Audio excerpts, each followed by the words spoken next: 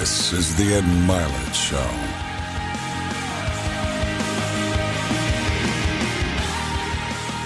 Welcome back to Max Out, everybody. Today's show is special. It's unique. I have a very unique man with me today that I sought out after reading his book, Shine On. And what we're going to talk about today, everybody, is death and life after death. And I know that that's a topic that we think of even more than we realize we think of.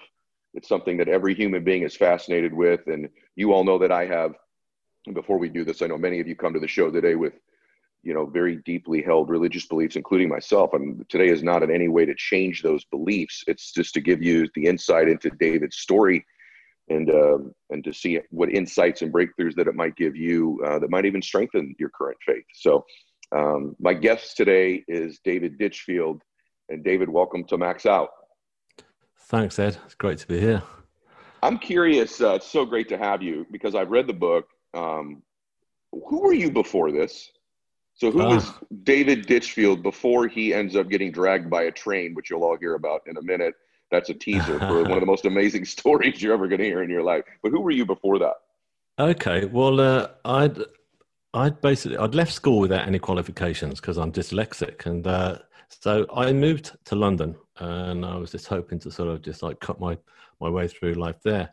And I was picking up blue collar work. So I was working on construction sites and, day-to-day sort of manual working.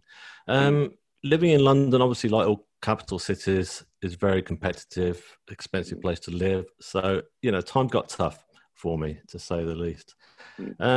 And I didn't really, do you know what? I was doing all these manual jobs and I didn't really fit in. I didn't fit in. I couldn't do them as well. I used to look at these guys plastering the ceiling and I say, wow, that's a work of art. How'd you do that?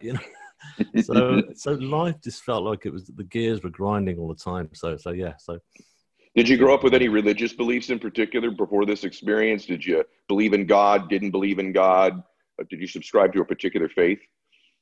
I didn't actually know. Interestingly enough, my parents are both Christian. So, they used to take us all to church as a family. And I rejected the idea. I didn't feel comfortable with church. I wasn't an atheist, but I just didn't like the whole idea of church. I've got nothing against any faiths, but that's where I was as a kid, So my parents were really liberal and they said, that's cool. You can, stay at home. So I kind of, faith and all religion kind of went out of my life, really, yeah. Okay. And that's interesting to me because I'm going to be interested in your take post this experience. So take everybody through, look, all of us have defining moments in our lives. They can be big and small, right? A defining moment can just be meeting somebody. Defining moment can be leaving a career and starting a business. It could be deciding you're going to lose a bunch of weight. You, my friend, had a real defining moment in one's life to the extreme. And it's one that most of us dream of, maybe even have nightmares about, fantasize about, wonder about. You got to experience something that very few people that come back ever have a chance to experience. So take us through what happened first and then the experience post, if you would. Of course, yeah.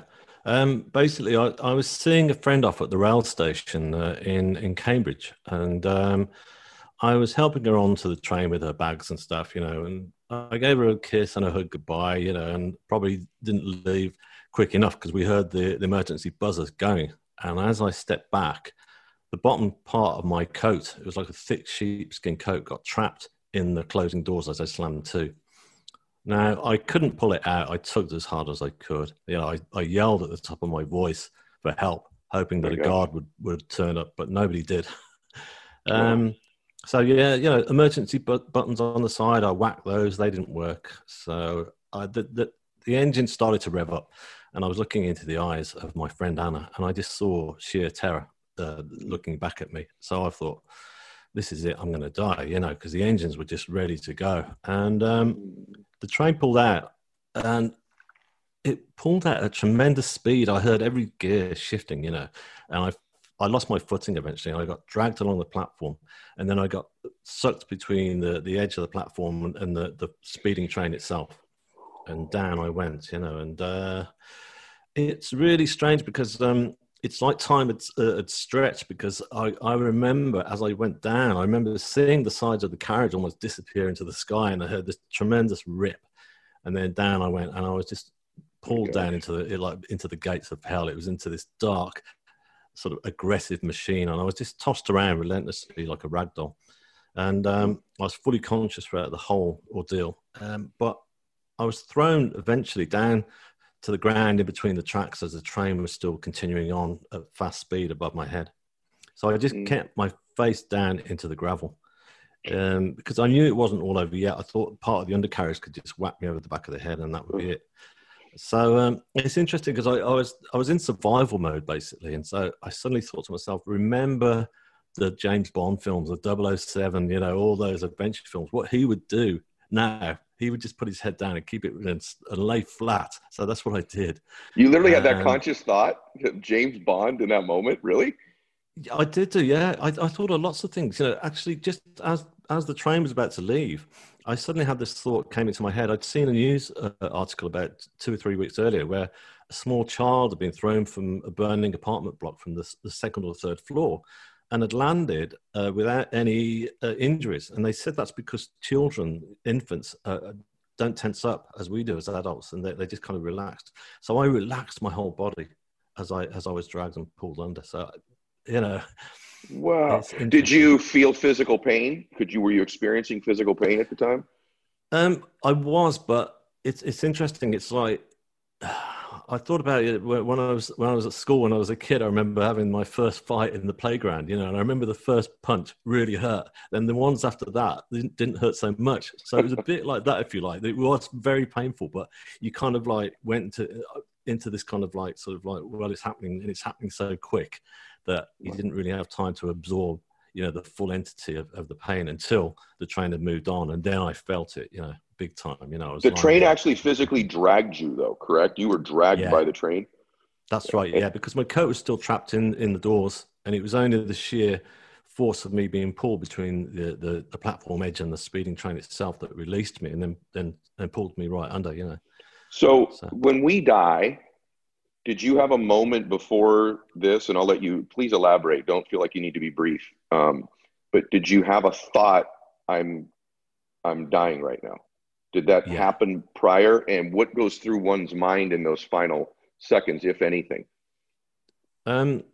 Interestingly enough, it was terrifying, but nowhere near as terrifying as the anticipation, if you like. You know, if somebody said to me like 2 minutes before, you're going to get pulled along by this train and you're going to get pulled under, I would have just freaked out. But when it actually happened, I dealt with it. You know, my mind went into survival mode rather than, you know, what's it called? You know, flight or fight. So I went into fight mode and decided that I was going to beat this thing. It was odd.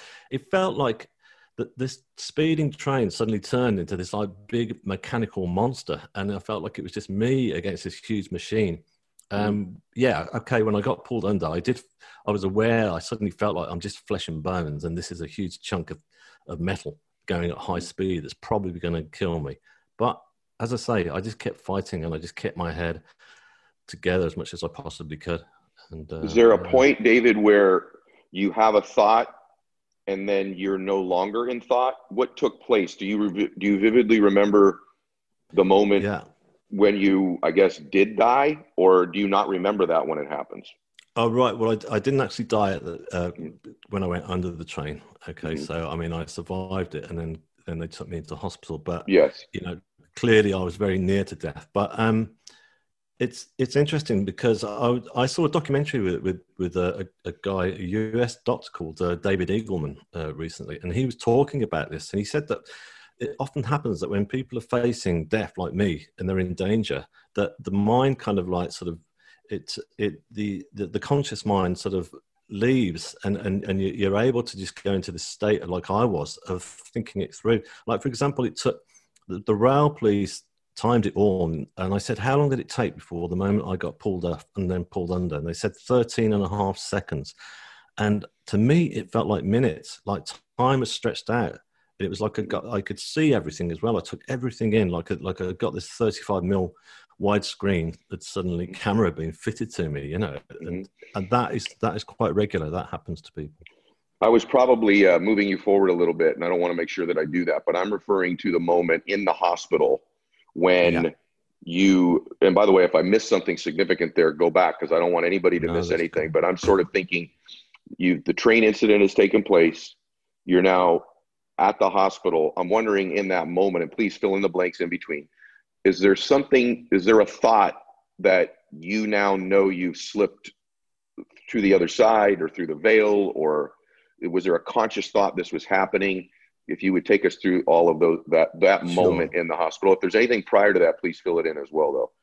No, that's fine. I mean, basically, they got me off the rail tracks somehow and into an ambulance, and I was in the emergency department, and I was losing copious amounts of blood at this point, and the doctors were frantically running around, and I thought, this is it. I'm scared that I'm still going to go, because they sounded scared, and I went from that high anxiety and the sheer pain that I was in to suddenly I slipped into another place altogether, and the moment of transition was quick, but it was very calm, and I was suddenly in what I felt was like a darkened room, and when I say dark, it wasn't in a foreboding dark. It was actually a very comfortable place, and I kind of looked around me to see what was going on, and when I looked around, I saw like these beautiful orbs of colors that were like slowly pulsating all around me, and it kept me calm. I felt very relaxed, but I figured at that point that I had died. I thought, right, I didn't make it. This is it. This is the other side. And I didn't fight it. I didn't resist it. It's not like I wanted to die. I wanted to live, but I was so comfortable with where I was after the extreme horror that I'd just been through that I just kind of went with it. So I kind of got my bearings as you would do, and I looked around and I realized that I was no longer laid on the hospital trolley, but I was on a huge rock. It was like a big sort of medieval altar, if you like, and it was made of slate. And I felt very comfortable on lying on this slate, which is odd because you wouldn't do normally. And I realized I was no longer clothed, but I was covered in a blue sort of satin sort of sheet, which was very comfortable, really cooling. And I laid my head back and I just kind of went with the flow. And then as I looked up, there were like these three grids of white lights slowly closed in on me. And as I looked up into this light, I couldn't take my gaze away because the purity of this light was just so wonderful. And it was like, I felt like it was healing me as well. And it was so bright that I wouldn't be able to look into it, if it was electric or sunlight normally, but I just couldn't take my gaze away. So as I lay there looking into this light, I was there, and then for some time I suddenly felt the presence of somebody had arrived. There was somebody with me, so I lifted my head, and there was this person stood just at my feet, like an androgynous being, like neither male nor female, with this pure white blonde hair, and the skin that was glowing from within. It was like this light coming from this being, and it was interesting because he or she was just wearing like a very contemporary black t-shirt like you and I would be wearing, and nothing too ethereal at all. And I felt like I'd known this being for a long, I thought, who are you? I know you, don't I? I just knew that face, but I don't know why, but I did. And he or she just kept smiling back at me. And I felt like I was safe and I was being protected by this being. So I just laid my head back again, and I just kind of figured, this is really lovely. This is amazing. And then I felt the presence of there was other people around me, and so I looked, and there was either side of me there was two female forms. Again, there was the girl to my right was wearing just a contemporary brown dress, long brown hair, kind of European looking, and the girl to my left was more American Indian or Asian Indian appearance, and wearing like more of a traditional dress. And they had their hands just kind of like slowly hovering over my body, almost like sort of Reiki healing or something like that, and the energy that was coming from their hands was just so powerful. They didn't touch me, but they just kind of hovered over. And to me, it felt like they were healing my soul. They weren't just healing the wounds to my body, because interestingly enough, I checked my wounds because my left arm had been severed in the accident from the elbow down. But as I looked, everything was back in place. Everything was fixed, not even a scratch, So I realized that this healing that was going on was just kind of like healing all the kind of past wounds in my life. It was all that had gone because like I said to you before, I didn't feel like I fitted in anywhere in life, and I felt like I was struggling. So I felt like a failure, basically. But in this place and in this space, I didn't feel any of those feelings. Everything like that had gone, all feelings of guilt or what have you, had completely dispersed. I So, want to stay with you. I want to interject. What's interesting to me is what you're not feeling to some extent, meaning yeah, it sounds to me as if it's not occurred to you that you have left Earth and have died, and that's would be a scary and sad thing. It occurs to me you're not thinking of, at least at this moment yet, missing friends or family or situations, um, or really even wanting to process everything that's going on, that it seems like it's so beautiful and joyous that you're just sort of enjoying it, and that override any things I would think logically you would be thinking about in that moment. True or false? absolutely true. Yeah, yeah, and which is very unlike me up until that point, because I was a very conscientious person, and I carried a lot of guilt, and I always felt like I was the one that was messing up in the family. I remember because my family had arrived in the hospital just before I'd left my body, and my mother was in tears. And I was going, Mom, I was apologizing back in the hospital, saying, Mom, it's always me bringing all these dramas and troubles to the family. I'm so sorry. And she said, it's not your fault, which of course it wasn't. But when I was in this space and in this place, all that had gone. I remember actually thinking about my family. Yeah. I thought, I better check on my family because they're going to be pretty cut up now because clearly I'm dead, And so, Mm. but it wasn't like a sort of, oh my goodness, my family, it wasn't that kind of response. It was like a very calm sort of, right. So I tried to look over the edge of this huge rock that I was on, hoping to see them. And as I did look down, I couldn't see them at all. But what I saw was this amazing sight. It was this beautiful, it's like a huge waterfall of stars that was like, that curved around, the size of Niagara or what have you. But it was just, instead of water cascading over the edge, it was just millions of stars just sparkling, and just, it was a beautiful sight. And I just thought, wow, this is awesome. I'm not in a small darkened room at all. I'm actually in the universe itself. And so I looked up and there were stars all around, and I just thought, and I saw shooting stars falling through the middle of this. And I looked down to see how far I could see, and I saw what looked like one galaxy, then disappearing into another. And then I could see it was like an abyss, and then into different colors, into different galaxies. And so by now, I'm just kind of like feeling this is just amazing. And I turned over, and this was the moment of truth, I guess, where I did. When I turned over, I felt this energy that I was feeling. When I talked about this energy that was coming from the hands of the healers, it was like an energy of love, And this suddenly, that energy had been turned up like a dial. And what had happened was I looked, and there was a huge tunnel of white light that was closing in on me. And this tunnel of white light was just surrounded by dramatic flames that were slowly rotating around. And again, I felt no fear. I just felt excitement because it looked so awesome. And the energy that was coming from this white light was just so powerful that I felt like every molecule of my body was almost like vibrating with this feeling of love that was coming.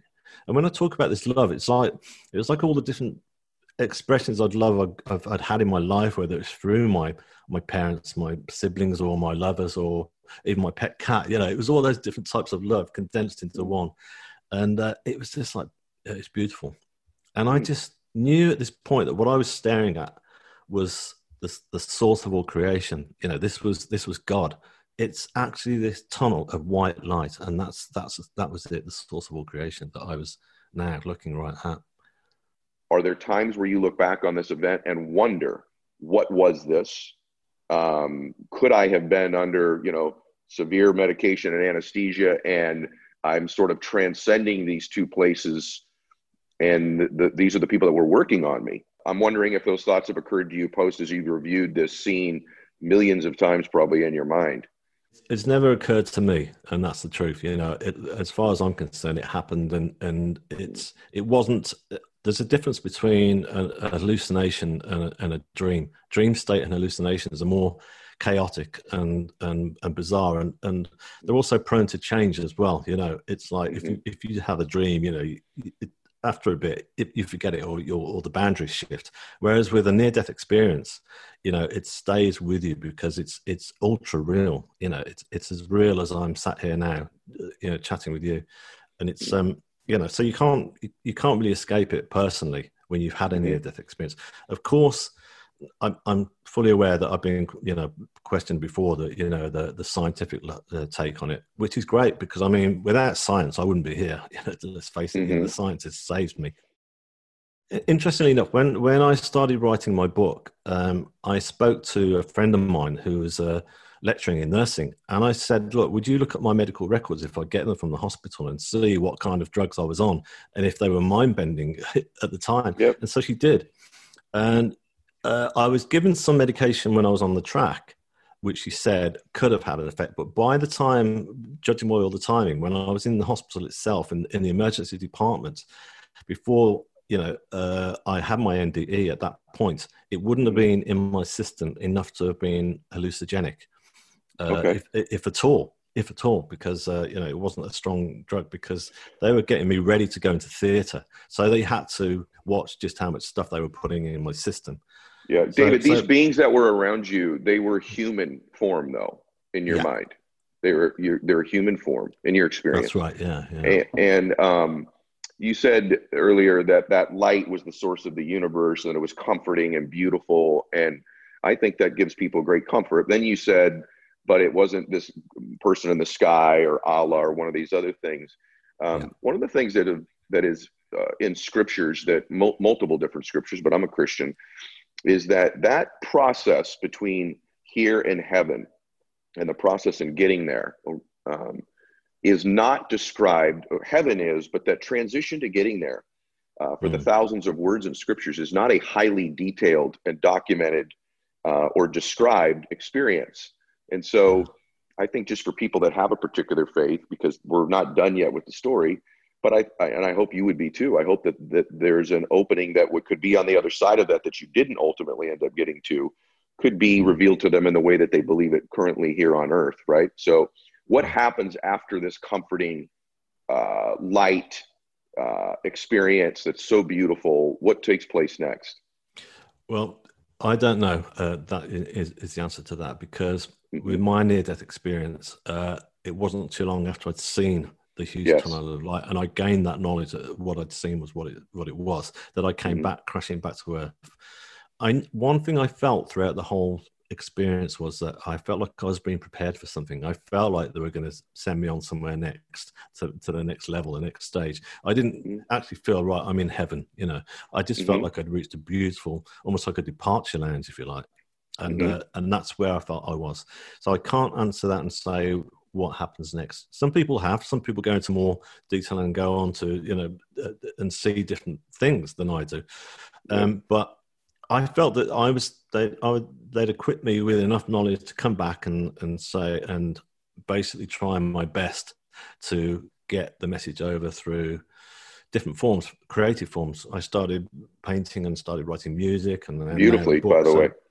Thank you very much. By the way, when you go to David's website, everybody, beautiful work. And but I want to say something to everybody listening, because I just think it's such a beautiful experience that there's some confirmation that people like yourself have experienced in these NDEs, that, my gosh, there is something after this.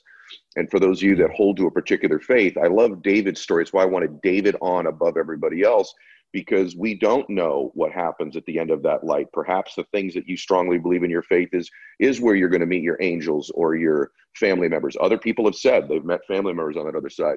You meet your Savior, whatever that means to you. But what's most beautiful about this experience is that there was something real that took place in this beautiful, comforting place, and that there wasn't misery and sadness and these tremendous emotions of loss. And that the great news is that there wasn't nothing, that it didn't just end. That's and it. So I think it's so beautiful. And but I want to stay with you and thank you, by the way, too. And I think everyone that's watching this, you can see he's just a beautiful soul. And there's a piece about you that I wish I could have met you prior, that I bet I wouldn't experience, just in your energy and on your face and et cetera. You look like a man at peace. And it's okay. So this takes place, and then what? Because we know you're back. So, so that's we know right. you're here talking to us. So what took place from where we left off?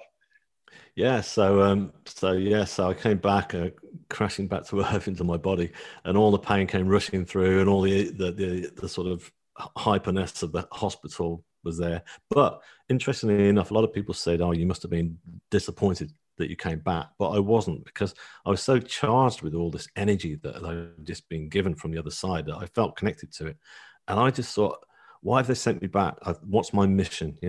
And so they rushed me into theatre at that point. And then I remember I woke up in the middle of the night after 8 hours of being operated on. And I was just in this room on my own with this little R2D2 machine bleeping.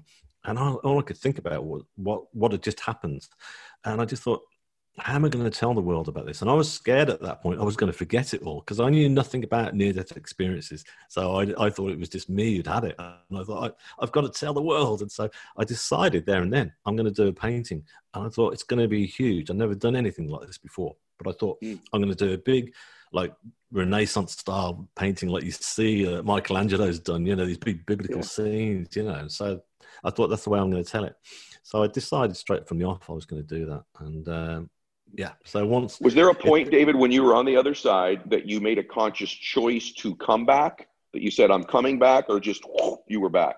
Yeah, no, they made that decision for me. I didn't have any choice in it, so I'm sure I'd have been quite happy to stay. Who is they? Who made that decision? Well, it's for me, it's the energy of the universe and my guides and God. Mm-hmm. Also, so that decision was made there. It felt like a group thing. It didn't feel like it was just God. It felt like because my guides that were there have worked with me still. They're with me, and at that first being of light that I talked about, I feel like that was my soul keeper. That was like my my high consciousness, if you like. They made the decision that you're back. Was there a point when did someone pronounce you dead in the hospital at one point? Did your heart stop?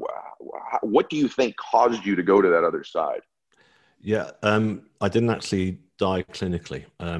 Some people do, but obviously I've looked into near-death experiences a lot now, and it's a case of when you're actually very close to it, when you're facing death. Like I was losing so much blood at that point, that I was in danger of just going. So so they didn't actually pronounce me dead, but it's amazing that I survived, basically. So you come back, you make the painting, you start, sort of expressing yourself this way. I'm sure that when you tell a story like this, that you have tons of support where people are like, thank you for having the courage to share this. Thank you for changing my life. And then I'll bet on the other side, you have people going, why should I believe you? Right. And what would you say to somebody listening to this? There's several million people will hear this today, and they want to believe you. Sure. And by the way, there's hundreds of NDEs that are out there. The reason I chose David's was, one, the way that he expresses himself. I think he does it in the most respectful way. And I like that there's some mystery left to it that allows people to continue to hold on to beliefs that they, or knowledge, faith that they have to be held dear to themselves, including somebody like myself, because of when it stopped. That's my favorite part of this, is that there's still some requisite of faith and frankly mystery to some of this that allows us to hold on to things that we hold to be true. So what would you say to somebody who just says, you were a guy who hadn't found his way in life, and this is your way now of finding significance in your life? You would say what to somebody who asks you that? Well, I'd say that the absolute contrast in my life from where I was at before and where I'm at now is just like quite a remarkable change. Doing the paintings is one thing, but writing classical music with no formal training at all to this day, and I can't even read or write a single note of notation. Amazing. But I'm writing for orchestras, which even conductors of orchestras and these top guys turn around and say, I would never be able to do what you're doing. How did you do it? So it is crazy. So I was given the this energy to be able to do this. So that's one thing. But it's like all I want to do is, is say to people that, I just want, we don't really talk about death in Western civilization, do we? We haven't done since the days of the plague or what have you. Which is, I'm not saying we should be discussing it every day over our morning coffee, but I mean, we should, we address everything else, don't we? Like birth and marriage and even taking our driving test. So we should at least stop and have a think about what's going to happen, because it's going to happen to us all at some point. Well, David, I have this philosophy that we don't talk about it. I agree with you completely, yet I believe we're almost in constant thought about it. And the reason that I believe that is because I have a belief that, our soul is being called in a particular direction all the time. So I actually believe that people who live what I call consciously or intentional lives, I think is the majority of my audience, they do think about, there's two things they're constantly thinking about that they're unaware of. One is their childhood and one is their death. And those are the things that cause these emotions that we feel so strongly throughout our lives, I think, is because we are constantly being called to these places. And to be honest with you, my childhood and my death someday and where I go after this are the most important things in my life, including my family. That's the most important thing. The most important thing to anybody driving in their car or on the treadmill or watching this on YouTube right now is, what does happen to me someday? Who am I? Am I a body or am I a spirit? And so I think these are the most important things. I'm curious, one, it's obviously caused you to live, to express yourself very differently. But what about just your attitudes about life? So everyday people listening to this right now that struggle with, I've got an electric bill to pay, or I'm in a disagreement with my spouse. I imagine the perspective change has to be dramatic for someone like yourself. And do you ever slip back into being that other guy where, things that are pretty trivial end up seeming huge to you on a daily basis? Yeah, of course. I mean, you don't come back superhuman, so you've got all those things that still stick with you. But, you do come back with a knowledge of like, well, hang on a sec, when I was in that place, as I discussed earlier, all those feelings of anxiety and guilt are gone. So I try to go back and remember that. In terms of the soul, the way that, as you beautifully described it, and that's great. I agree with you on that, because I mean, that's one of my takes on it all. And that is that the soul is far too powerful a thing just to suddenly switch off like a light when we die. The bodies stop and then they decay. But I just believe that the soul is so powerful that it continues on. And, so the other thing is as well is like, it's when with scientists and what have you, scientists they're great, but they haven't got all the answers. We're only just touching what's the knowledge of the universe, for example, itself. And I kind of figure, this is what I always say, and that is that, say, for example, love. We never question that, do we? Like, scientists are never looking for an answer for that. There's no scientific equation for why we fall in love with another person and they do with us. But we just let that go. We accept it. So why not accept, the fact that I'm saying that the soul lives on, and it's a beautiful thing. If I've ever done a show where I want people to feel more comforted and blessed in their life, and also maybe change your perspective too. Like, I assume now, maybe before you were, but I assume you're not afraid to die. No, I'm not at all. Yeah. And so that's quite a big thing to say, isn't it? I'm not going to just come on and say that. So no, I don't fear death at all. So it's, how does that change things? Do you wake up some mornings? Like, I don't know. Do you wake up some mornings going, did that happen? Really? Or is it just such a part of you now? It's a part of me. Yeah. Is it really? Yeah. Sorry. Carry on, Ed. Yeah. No. You answered it. I would think that if I went through an experience like that, I would be so happy.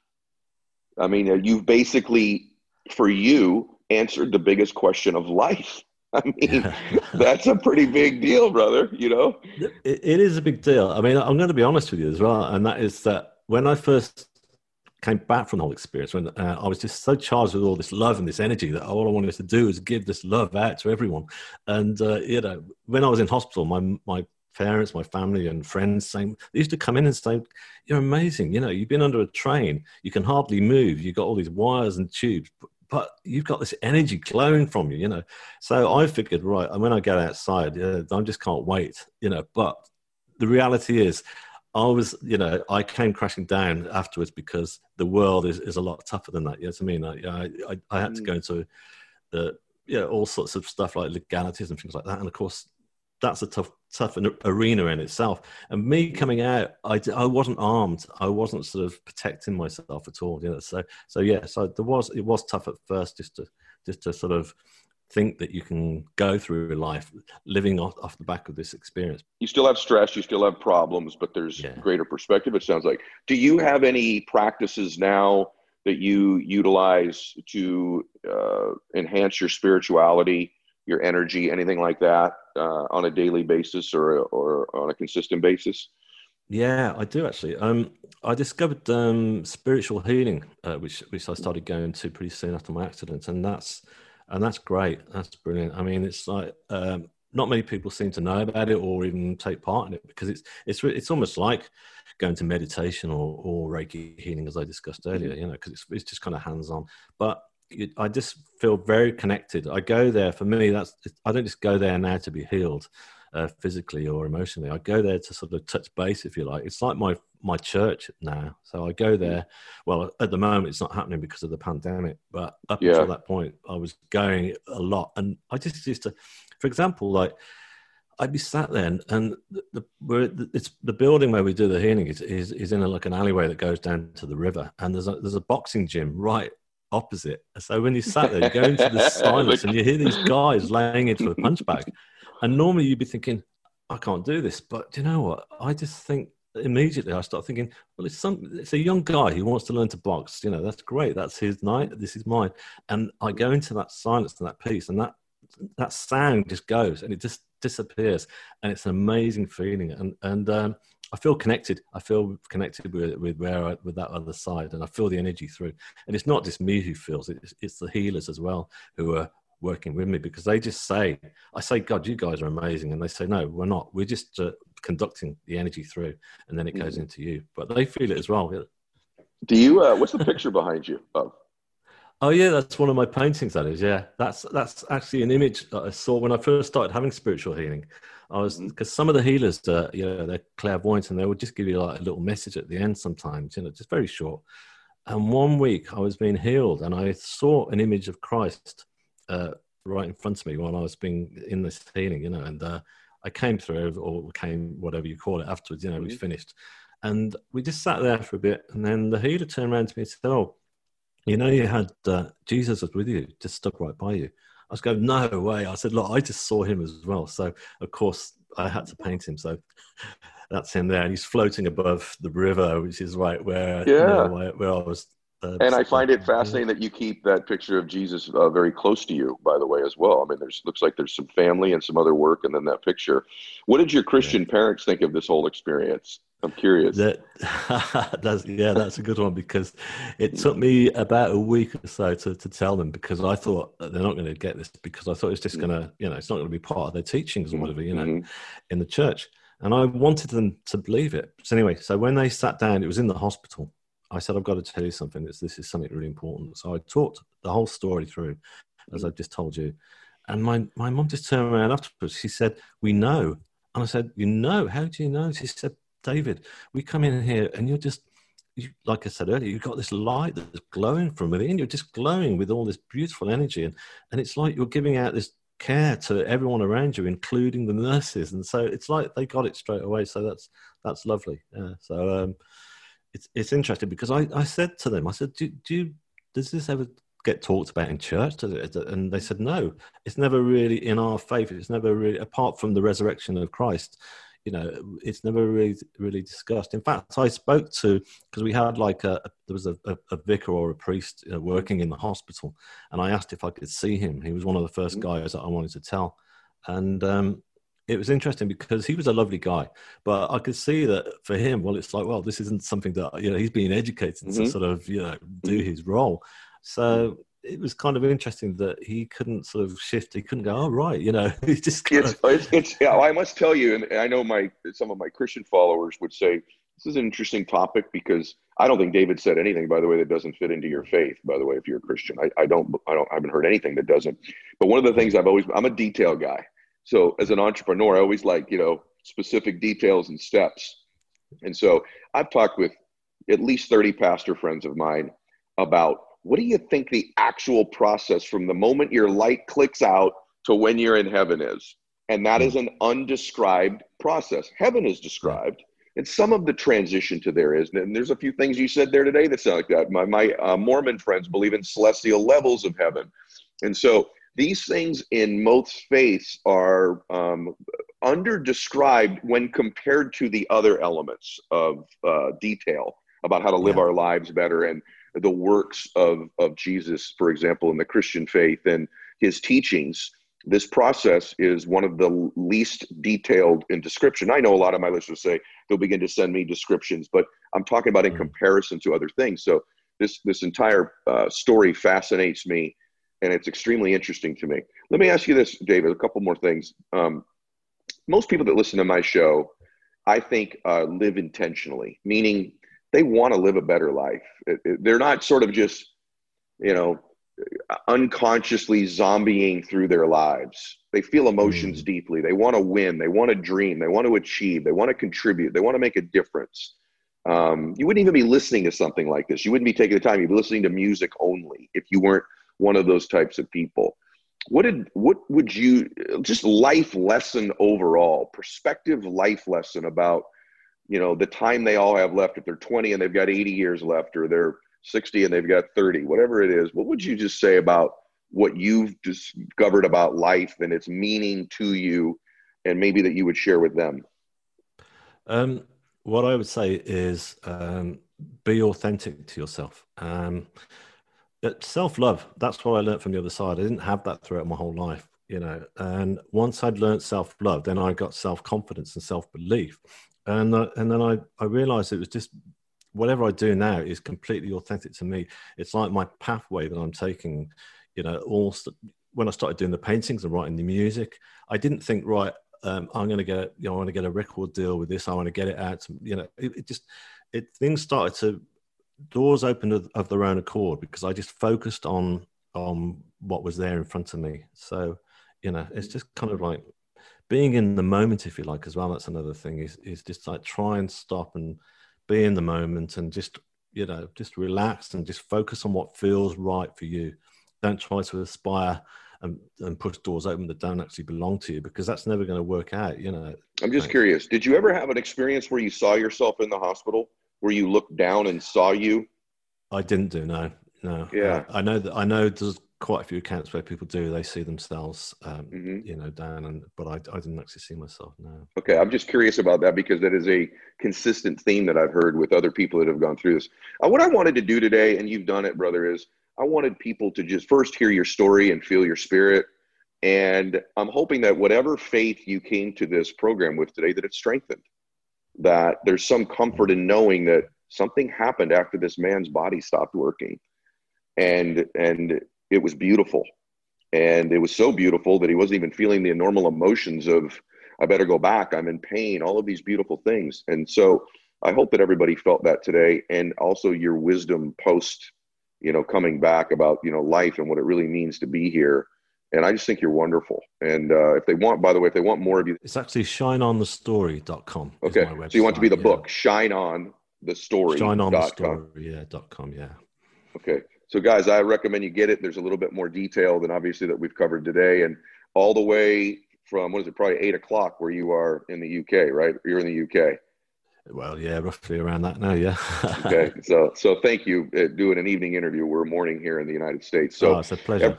Yeah, I loved it. Enjoyed it very much today. I'll let everybody draw their own conclusions, make their own decisions, and I look forward to talking with you more in the future, David. Everybody else, make sure you follow me on Instagram. We do the Max Out 2-minute drill every day on Instagram. I make a post 7:30 Pacific time.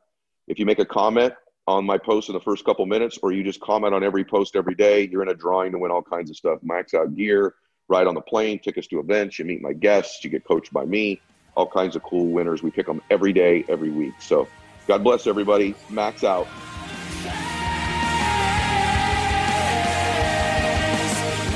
This is the Ed Milet Show.